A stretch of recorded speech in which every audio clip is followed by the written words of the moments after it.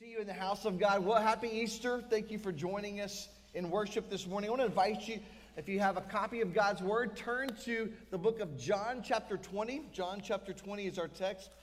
We are going to dive right into the Word of God. That very first Easter did not take place in a crowded worship setting like we're sitting today. Did not take place in an environment quite like this. In fact, that very first Easter, the disciples were locked in a house. Instead of sheltering in place, you might say they were shaking in place. They were terrified. Their leader, Jesus, had just been crucified 3 days earlier, and they were terrified they were coming after them next. And with rightful thought process, and because they were friends with Jesus, it was dangerous for them to even leave the room, to leave the house. And on top of that, they were filled with fear. They wanted to believe the good news that Jesus was going to rise from the grave. But what if they were wrong? What if all of this time, what they had been believing in and listening and seeing Jesus say and teach and do, what if he did not rise from the grave? And so fear was starting to overcome them, and they wanted to believe the good news of Jesus, but it seemed too good to be true. Could Jesus really be alive? They were living in a time of despair and discouragement. Maybe you feel like that describes your life right now. You say, Pastor David, over the last couple of years, my life seems to have spiraled out of control, and I'm fearful about the future. I'm fearful about what tomorrow looks like for my kids. Anybody else like that as a parent? Sometimes you wonder, what are we passing down to our children or maybe to our grandchildren? You're looking around thinking, what world are they growing up in when everything that's wrong seems to be right and everything that's right seems to be somehow wrong? And living in a time of despair and discouragement, many people are discouraged after 2 years of living in an ongoing pandemic, and it seems like it's never going to end. Today, we live in political turmoil. We are living in a time of record inflation and wars and rumors of wars that are happening all around the world today. And it's caused many people to live in fear. If you turn on the news, it only takes a few moments, and you're so discouraged. You're like, I don't even know how we move forward from this moment. But folks, Jesus Christ came to offer peace. He came with the promise of peace, and he offers us peace ultimately with God. If the disciples had left their homes, their lives, the lives of their loved ones might be at risk. Did a miracle really happen? Did Jesus really come to rise from the grave? Did Jesus really rise from the dead? Could this time of terror and fear be coming to an end? Huddled in the house, the disciples are daring to believe that hope was possible. They're daring to believe that God loved them so much that he would send his son, and that the crucifixion and the burial was not the end. They're holding on to hope that maybe, just maybe, Jesus would actually rise from the grave. Do you know the most frequent exhortation of the Bible is not to love one another or even to love God? The most common command is some variation of do not be afraid or fear not. In fact, 365 times in Scripture we're reminded to not be afraid or to fear not. And oftentimes it's followed by, because I am with you always. Jesus promises us peace. He's offering us a real relationship, one for every day of the year. And it's comforting to know this charge is often followed by the words, I am with you always. So in the midst of your greatest moments of fear, the greatest moments of failure, the greatest moments of frustration, Jesus says, don't be afraid. I am with you. I love you. I'm for you. I'm here to prepare a way before you. And he's offering us a right relationship with God. So don't let anyone tell you this morning that Easter is canceled, because it's not.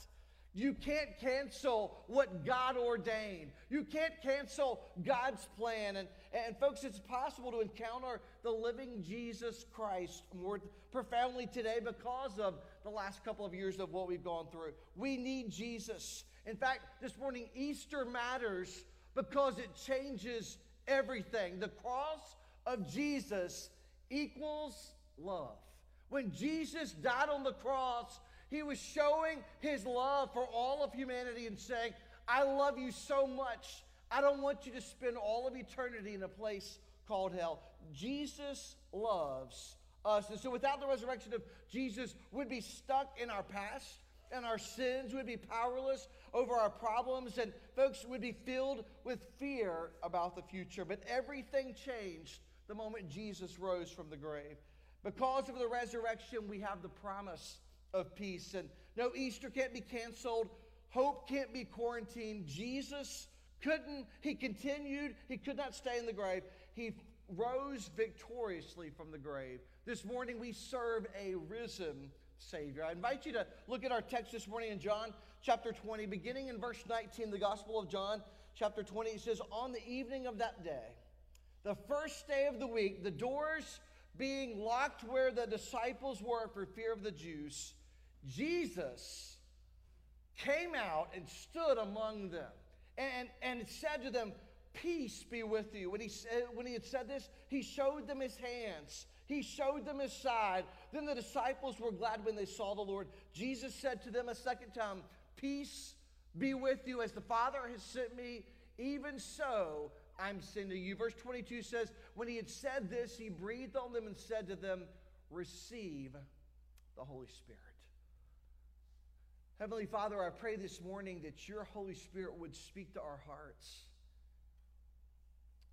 I guarantee that there's probably many this morning in this service, and those that are tuning in online and will watch it over the course of the next week online, that do not have a personal relationship with you. And maybe their life is crippled by fear. God, I pray this morning they would understand that Jesus is offering peace to a world that's in complete and utter turmoil. Jesus is offering peace with God. He's offering us a right relationship, not religion, but a right relationship with God. And Lord, I pray this morning for every single person who's listening and tuning in during this service, God, that you would speak to their hearts and allow them to see that it is possible to go through this life and have peace. And even though we face trials on every front, Jesus is offering us that right relationship, and we can have peace that surpasses all understanding. God, would you speak to hearts this morning and radically transform lives? For the Christian this morning that may be discouraged, that maybe they've lost a loved one, or the last couple years have been very trying on so many levels, God, would you give us encouragement knowing that you're on your throne, you rose victoriously and conquered death and hell and the grave. And Lord, we can place our confidence in you and find peace in the midst of a great time of storm. God, do a mighty work in our hearts and lives. We'll be careful to give you all the honor and glory and praise. In Jesus' name we pray. Amen. One of the results of the resurrection is we no longer have to live in fear. The disciples had just watched Christ crucified. They saw them casting lots for his clothes, for his garments, and they saw his body being placed in a grave and wrapped in grave clothes, and they were crippled with fear. But yet Jesus entered into the place where they were hiding, the home where they were living in fear. He entered in that home and he offered them peace. Peace be with you.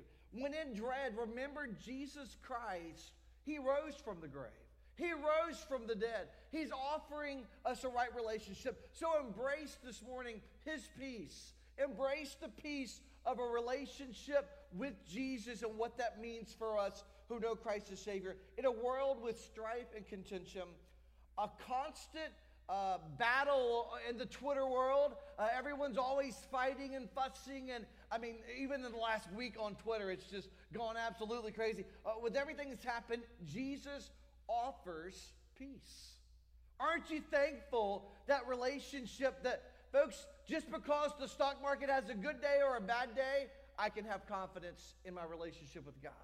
Even though the economy might have really good days and bad days, we turn on the news and there's countries all over the world fighting and at war, we can have confidence and peace with God. Take a look at verse 19. He says, on the evening of that day, The first day of the week, the doors being locked where the disciples were for fear of the Jews, Jesus came and stood among them and said, "Peace be with you." There's something about being with those that you love, being with family. I'm telling you, you go visit your grandmother or your grandfather, and I used to tell my grandmother when I was a little kid, "I'm going to sit in your lap till I'm 100 years old." I mean, I don't know where I came up with that, but I would tell her, I said, "Grandma, I'm going to sit in your lap till I'm 100 years old." And she would say, "Well, son, if you're still here, if I'm still around when you're 100 years old, you can sit in my lap." I honestly don't know where I got that from, but I would tell her that. And at her funeral, they reminded me that I said that I was going to sit in her lap till I was 100 years old. But there was something about going to Grandma's house and climbing up on her lap, and she would ask us about, what was going on in our world. And my grandmother was an awesome cook, and she would cook our favorite foods. Anybody else like that we'd go to her house and mashed potatoes and butter beans, and we, for the longest time, couldn't figure out how her vegetables were so much better than what we had at home. Because my mom cooked like a healthy meal, and my grandmother put sugar in everything. So if you ever want to know why the green beans were so, we would skip dessert and go back for green beans or back for corn, and it's because there was massive helpings of sugar in those things, and so it was like eating dessert, and I realized the strawberry jelly salad with pretzels on the bottom was a salad, because Grandma called it a salad, and I was like, I'll have some of that salad instead of the tossed salad over here, but there was something, a feeling of peace of being at Grandma's house. Everything was all right when we were in Grandma's house.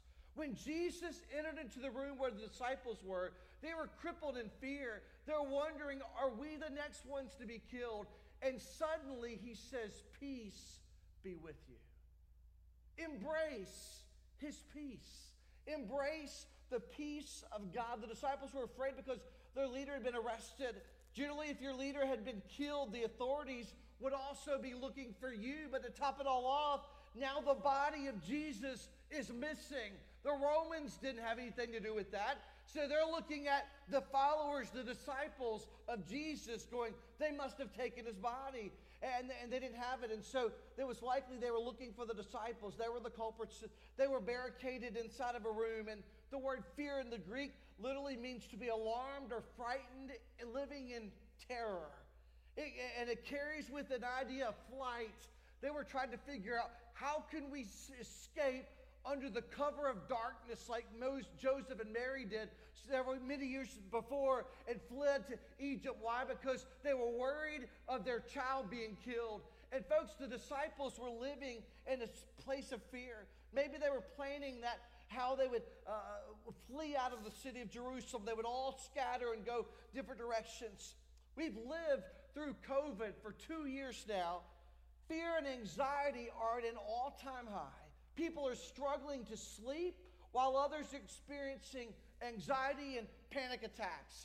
A recent study shows people are having pandemic dreams, and they're worried about the future and what they can't see. There's studies about dreams, and they said many people fear that someone is chasing them, but they can't see who's chasing them, and it's driven. Alcohol sales are up 55%. Marijuana use is at all-time high.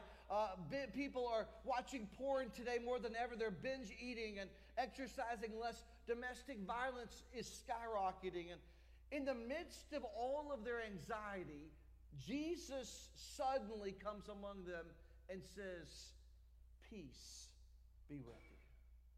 Somehow in the resurrected body, Jesus was able to go through multiple locked doors and entered into their presence and said, "Peace be with you." Nothing could keep them out. In fact, in Luke chapter 24, verse 37, it tells us they were not only afraid of the authorities, they were startled and frightened when Jesus appeared. They were like, "How did you get here? What?" There's this constant fear of what's going to happen next. Who's going to find them and who's going to hold them accountable? They were startled and frightened. And then Jesus says, "Peace be with you." I'm reminded of Psalm 103, verse 10. He says, "He does not deal with us according to our sins, nor repay us according to our iniquities." I'm thankful that Jesus paid the price of our sin. And folks, he makes us at peace with God. He gives us that right relationship. The prophet Isaiah says, Isaiah 57, peace, peace to the far and to the near, says the Lord, and I will heal him. The only thing that can make us righteous and right before God and offer us peace in a sin-cursed world is a relationship, a personal relationship with Jesus. He's offering us that peace with God. And so the greeting of peace had a deeper meaning than what we might think of in our current culture. When you go up and you see a friend, you say, "What's up?" It just seems like a lackadaisical type phrase or terminology. But when someone would come up and say shalom, it had a whole different meaning of a state of wholeness and harmony that would resonate throughout all relationships. When used in a greeting, shalom was a wish for outward freedom from disturbance, as well as an inner sense of well-being. To a people constantly harassed by their enemies, peace was the premier blessing that God gave Moses. In the words used when blessing his people in Numbers chapter 6, he says, "The Lord bless you and keep you. The Lord make his face to shine upon you and be gracious to you. The Lord lift up his countenance upon you and give you" what, church? Peace. So what is he saying? He says, God is the only one we have to worry about having peace with. He's telling us you can have and experience that peace with God. The New Testament describes at least 3 different spheres of peace, and we're going to talk about those. There's first of all peace with God, and Romans chapter 5 gives us a picture of what that looks like. But it's a vertical peace. And in order for me to have peace with God, he says in Romans chapter 5, he says, "Therefore, since we have been justified through faith, we have peace with God." Who? How? Through our Lord Jesus Christ. And so he's offering us vertically peace with God. Then he says we can have the peace of God. And the peace of God is different than the peace with God, because the peace of God is an internal peace. In Philippians chapter 4, verse 6 and 7, he says, "Don't be anxious about anything, but in everything by prayer and petition with thanksgiving, present your requests to God."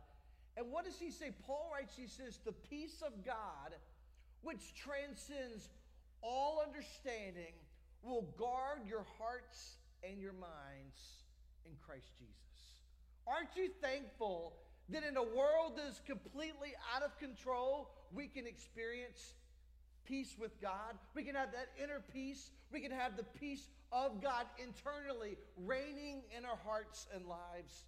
But then he also says we can have peace with others, peace with mankind. That's horizontally. And in Matthew chapter 5, it says, "Blessed are the peacemakers, for they will be called the sons of God." And notice he didn't call them peacekeepers. He said peacemakers. It takes effort to bring conflict to an end.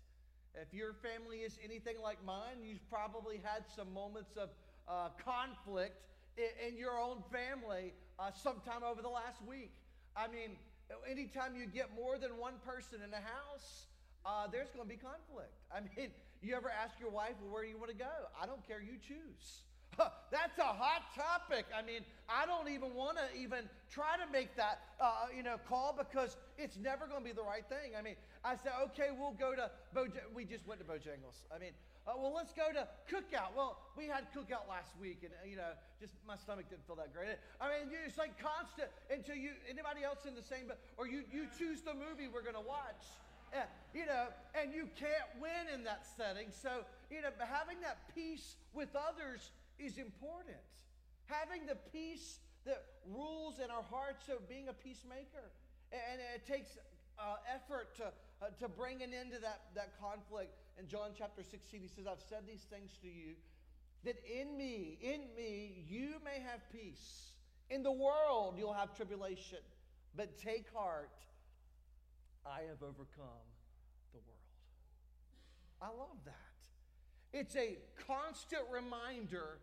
Jesus gives us victory over sin, over death, over hell, over the grave. And so in all of the things that we're facing that seem like they're out of control, we can experience the peace of God in all of our relationships with Him, internally, with others, and He gives us that right relationship. I've overcome the world. Don't miss the connection. Peace comes from the presence of the Prince of Peace. This peace extends in 3 different dimensions. I can be at peace with my past. Think about this for just a moment. You can be at peace with your past. You say, oh, Pastor David, you don't even want to go down that road. Now, we're going to stay as far away from my past. I mean, anybody going, my college days still haunt me. I mean, you're sitting here thinking of all of the sins of our past. And you know what? He says you can have peace with your past. You can have peace with your past. And folks, allow His peace to bring wholeness. In Psalm 103, verse 12, as far as the east is from the west, so far has He removed our transgressions from us. Anybody want to testify this morning and go, woohoo! My sins have been covered by the blood of Jesus, and I don't have to worry about my past. I've got peace with it. I've got peace with God because He's forgiven. And folks, He's cast them, as the Bible says, into the depths of the sea, never to be remembered anymore. A pastor said, I think it's a good observation. He says, and he posted a sign that says, no fishing. I mean, you ever see that sign that says no fishing? You're like, man, I just want to, it just makes you want to go fishing even more. But he says there's no fishing allowed because Christ has cast them so far away, they will never, ever be brought back up. Sometimes even ourselves, we're the hardest people to overcome our past and say, you know what? If Jesus has forgiven me, why can't I forgive myself? Why can't I move past my past? So having peace with our past. Peace, we can have peace with the present. What are you worried about right now? Are you worried about catching COVID? This week, my wife was like, there's some schools that are going back to putting the mask back on, and I'm thinking to myself, oh, dear God, please, no, not again. We've already been there. We've already done that. We have all the T-shirts, and we have masks for years to come. Don't go back down that road. Is it the virus? Is it inflation? Every time you fill your car up, you're wondering, is it eating or driving to work? Is it family matters? What is it that's making you fearful? Because, folks, He can give us peace with our present, our health, our safety, our finances, the war in Ukraine. The Word of God says in Isaiah 61, Jesus came to bind up the wounds of the broken. He cares about the things that are near and dear to our hearts. 3 weeks ago, we buried my mother. And you know what? I can't rejoice anymore because I know she's in heaven this morning spending Easter with Jesus. Woo! That's awesome. She's not suffering. One of the last pictures of her that we have was sitting on this front row. And folks, she was so bent over with osteoporosis, if you were sitting behind her, you couldn't even tell she was sitting in front of you. She's not battling dementia. She doesn't have cancer. She has a brand new body, and I can just imagine this morning. She's like, I can't be silent. I'm going to worship Jesus. It's Easter Sunday, and I was talking to one of our ladies that said, I bet she's already met your mom in heaven, and she's rejoicing with her. And folks, I'm just excited to think of what it's going to be like, but peace with the present. He binds up the wounds of the broken. I can be at peace with my future. Many of us are fretting about the future. What world are we leaving to our children and our grandchildren? Ask Jesus to give you His peace so that you can live life without fear. Live life without worry. In Psalm 30, verse 5, he says, weeping may endure for a night. But what's the last phrase in that verse? Joy comes when, church? In the morning. You can have peace with the future. That even though we might be living in a cloud of darkness in this very present moment, joy is coming in the morning. Paul Tripp said this: peace doesn't come from your distance from trouble. It comes rather from the nearness of our Savior. And folks, he is very near in our times of struggle. We can examine his proof. In verse 20, he says, when he had this, he showed them his hands and his side. The disciples were glad when they saw the Lord. And then the word showed has the idea of presenting and exhibiting. You can only imagine being there, and here's Thomas going, no, I want to see it from I got to touch it. I want to touch his hands and his feet and his side. And before we judge some of these disciples like Peter, he's the one that actually stepped out of the boat, folks. Thomas is the one that says, I want to know, I want to see it for myself and touch it for myself to know. Examine the proof. Mary, who had just a few hours earlier seen the risen Savior. Peter, who had just seen the risen Savior. All of these people were given testimony, and now the disciples all see him. I love, as John reflects on it later, he says in 1 John chapter 1, verse 1, he says, that which was from the beginning, which we've heard, which we've seen with our eyes, which we've looked upon, we've touched the nail prints in his hands and his feet, concerning the word of life. He was made manifest, and we've seen it and testified to you and proclaimed to you the eternal life, which was with the Father and was made manifest to us. I love what Jesus Christ accomplished, folks. He offers us a right relationship with God the Father. He says in John 16, verse 22, so also you have sorrow now, but I will see you again. Your hearts will rejoice, and no one will take your joy from you. See, what happens is, since Jesus is alive, you and I can have joy that can never be taken away from us, can never be abandoned. We can be like the people described in Isaiah. In Isaiah chapter 25, verse 9, he says, behold, this is our God. We have waited for him, that he might save us. This is the Lord. We have waited for him. Let us be glad and rejoice in his salvation. But then he calls us to a third thing. He says, engage in his purpose. In verse 21, he's saying, there's a purpose for which you were created, folks. When we were gathering for worship this morning and lifting our hands, exalting our Savior, I can only imagine what those saints of God who've gone on before were experiencing this morning, folks. I mean, there's no sickness, there's no sin, there's no sorrow, there's no crying. They're experiencing the almighty presence of our Lord and Savior. So it says, embrace his purpose. Embrace his purpose. Verse 21 says, peace be with you. As the Father has sent me, even so I'm sending you. Embrace the purpose for which Jesus called us to go make disciples who make disciples of Jesus. He embraced the purpose for which he created us. He saved us in order to send us. The word sent means to be dispatched. Jesus adds this in Luke chapter 24. Repentance and forgiveness of sins will be preached in his name to all nations, beginning at Jerusalem. He says, you are witnesses of these things.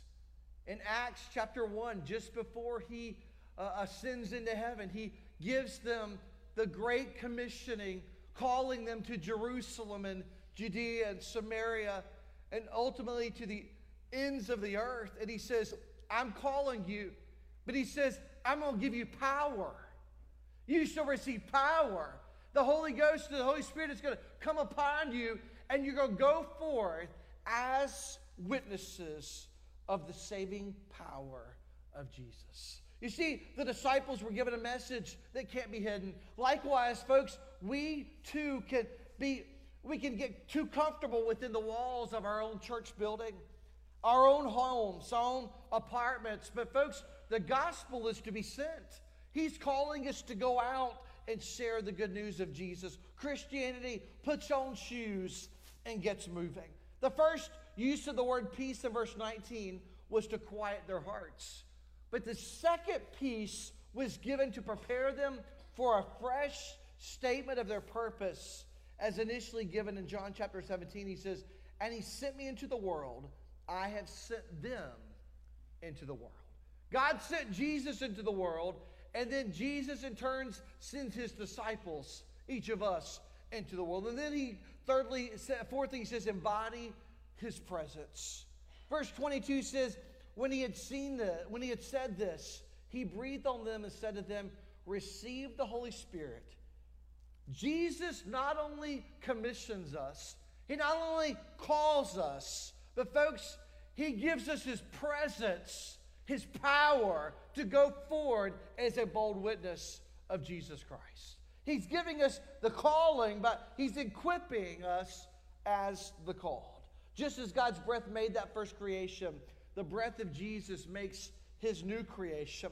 The words of Jesus in John 16 are about to be fulfilled, and he says, unless I go away, the counselor, the comforter will not come. He says, but if I go, I will send him to you.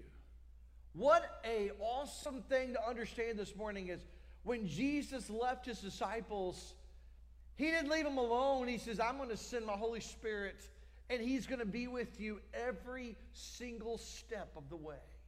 And I can honestly tell you, over the last several weeks, we have experienced the peace of God, folks, the grace of God in ways I've never experienced before because I've never needed it in that fashion. But folks, when you lose someone you love dearly, but you know where they're going, you know where they're at, God gives us comfort. He gives us peace in the midst of all of those things. He says, embody that presence of God.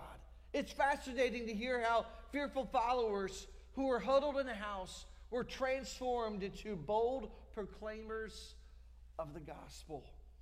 Have you ever wondered how they went from a frightened few to faithful warriors of God? Two things happened, folks. They were convinced Jesus did rise from the grave. The resurrection is where all fears go to die. So Jesus rose from the grave, but they were controlled by the Holy Spirit. And folks, he gave them constant comfort. Say, Pastor, how do we wrap this up? How do we apply what happened here with the disciples? The resurrection of Jesus demands a response of repentance. Think about it for just a moment. The resurrection of Jesus Christ demands a response of repentance. You see, Jeff Ashley says this. He says the apostles witnessed the resurrection of Jesus from the dead. They claim to have seen, touched, and heard from a man risen from the dead. The evangelical church today doesn't like to talk about repentance, but unless we understand how bad we are, we'll never understand how good God is. We'll never understand if Jesus has risen from the dead, then that historical fact is sufficient evidence that he is who he says he is. He did rise from the grave. And if he truly is Lord and God, he has every right to claim absolute rule over every single life. This morning, he has the right to tell you what to do. And the good news of Christ's resurrection demands a response of repentance. What have you done with Jesus? It's clearly seen in Acts chapter 17. The Apostle Paul is preaching. He says, the times of ignorance God overlooked, but now he commands all people everywhere to what, church? Repent. Because he's fixed a day on which he will judge the world in righteousness by a man whom he has appointed. And of this he has given assurance to all by raising him. Who is that him? Jesus from the dead. There are three responses to Paul's sermon here in Acts chapter 17. Verse 32 says, some of those people rejected it. Some people rejected the truth of the gospel, folks. Some people go on and the last part of verse 32, they were curious. They're like, I don't know, I want to know more. I want to hear more about this Jesus. But there was also a third response in verse 34 of Acts 17. Some received him. I love that last response because the Word of God says that the Word of God does not return void. It's going to minister and it's going to do the work that the Holy Spirit of God intended. And folks, that gives me comfort as a minister of the gospel because, folks, it's not up to me to save you. It's up to God to do that. The Holy Spirit is the one that saves and transforms lives. I'm just the mouthpiece. I'm just the messenger. He empowered me, and folks, He's empowering you. Maybe you've invited friends and you've invited family, and I want you to know, first of all, you're home this morning. You're at home. If you're visiting today for the very first time, welcome home. This is a church who loves you, who's been praying for you. You say, man, Pastor David, that seems a little bit creepy and weird, but folks, it's nice to know there are people that care about you, that you're not alone in this world. And you say, Pastor David, the last 2 years have been horrific. God knows, and He cares. Say, Pastor, we just moved to this city. In fact, I don't even know where I'm at. Is this Garner, Raleigh, Fuquay? I don't even know where we moved to. North Carolina seems like a foreign place compared to where I moved from. Welcome home. You're amongst people who love you and love who you are. They care about you, and we don't care about the things from your past. And I'm not saying that in a bad way, but we're not here to judge you. Jesus Christ is the only one that will judge us.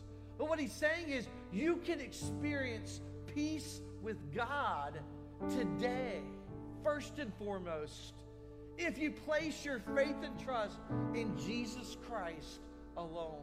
I said in the message, some rejected the gospel. Some were curious. They wanted to know more. And then others, some received Him. What about you? What's your response to His resurrection? Are you ready to repent and receive the salvation that's offered through the resurrected Christ? You see, God made human beings to reflect His glory and that relationship with Him. But when Adam and Eve sinned, they plunged the entire human race into depravity and ultimately death. And as a result, we're separated from God, and we're desperately in need of restoring that peace with God. And His death was the full payment for all of our sins. And folks, the shedding of His blood satisfied God's wrath for the sins of the entire world. Jesus took our punishment that we deserved, and He rose again on the third day for our justification. The only way that you or I can be saved and be rescued from hell is by trusting Christ alone as our Savior. The Bible says that it talks about the importance of repenting of sin before you can receive Jesus as Savior. And I wonder this morning, are you ready to turn from your sin, from your selfishness, and trust Jesus Christ as your Lord and your Savior? You see, Ron Hutchcraft said Jesus walked out of His grave so that He could walk into our life. He's desiring a relationship with you this morning. He wants to know you personally. He wants to hear the struggles that you're facing, and He offers peace that surpasses all understanding. And folks, in John chapter 10, Jesus says, I am the door. If anyone enters by me, he will be saved. And will go in and out and find pasture. And folks, the only way to be saved from our sins today is to go through Jesus Christ. And instead of being fearful, we can find peace through God's amazing grace. The promise of peace only matters today if you receive it. Because you see, what happened on the cross is not the end of the story. That was just the beginning. Jesus died, and he took the punishment that you and I deserve to die on the cross. He took that for you and for me. But folks, that's not where it ended. He rose victoriously 3 days later from a tomb. And in 2019, I went there personally, and I got to step inside the door and see that it's empty, folks. I can give testimony that the tomb where Jesus was buried is completely empty because he rose victoriously from the grave. And these disciples there saw the risen Jesus with their own eyes. They touched the nail prints in his hand and his feet, and they gave testimony that Jesus did rise from the grave. This morning, the promise of peace only matters if you receive it, because his death, his burial, and his resurrection means nothing if you walk out this door and reject it. Do you know Jesus Christ? What will you do with the risen Savior? I'm going to invite every single person to bow your heads and close your eyes this morning. We're going to have a word of prayer in just a few moments.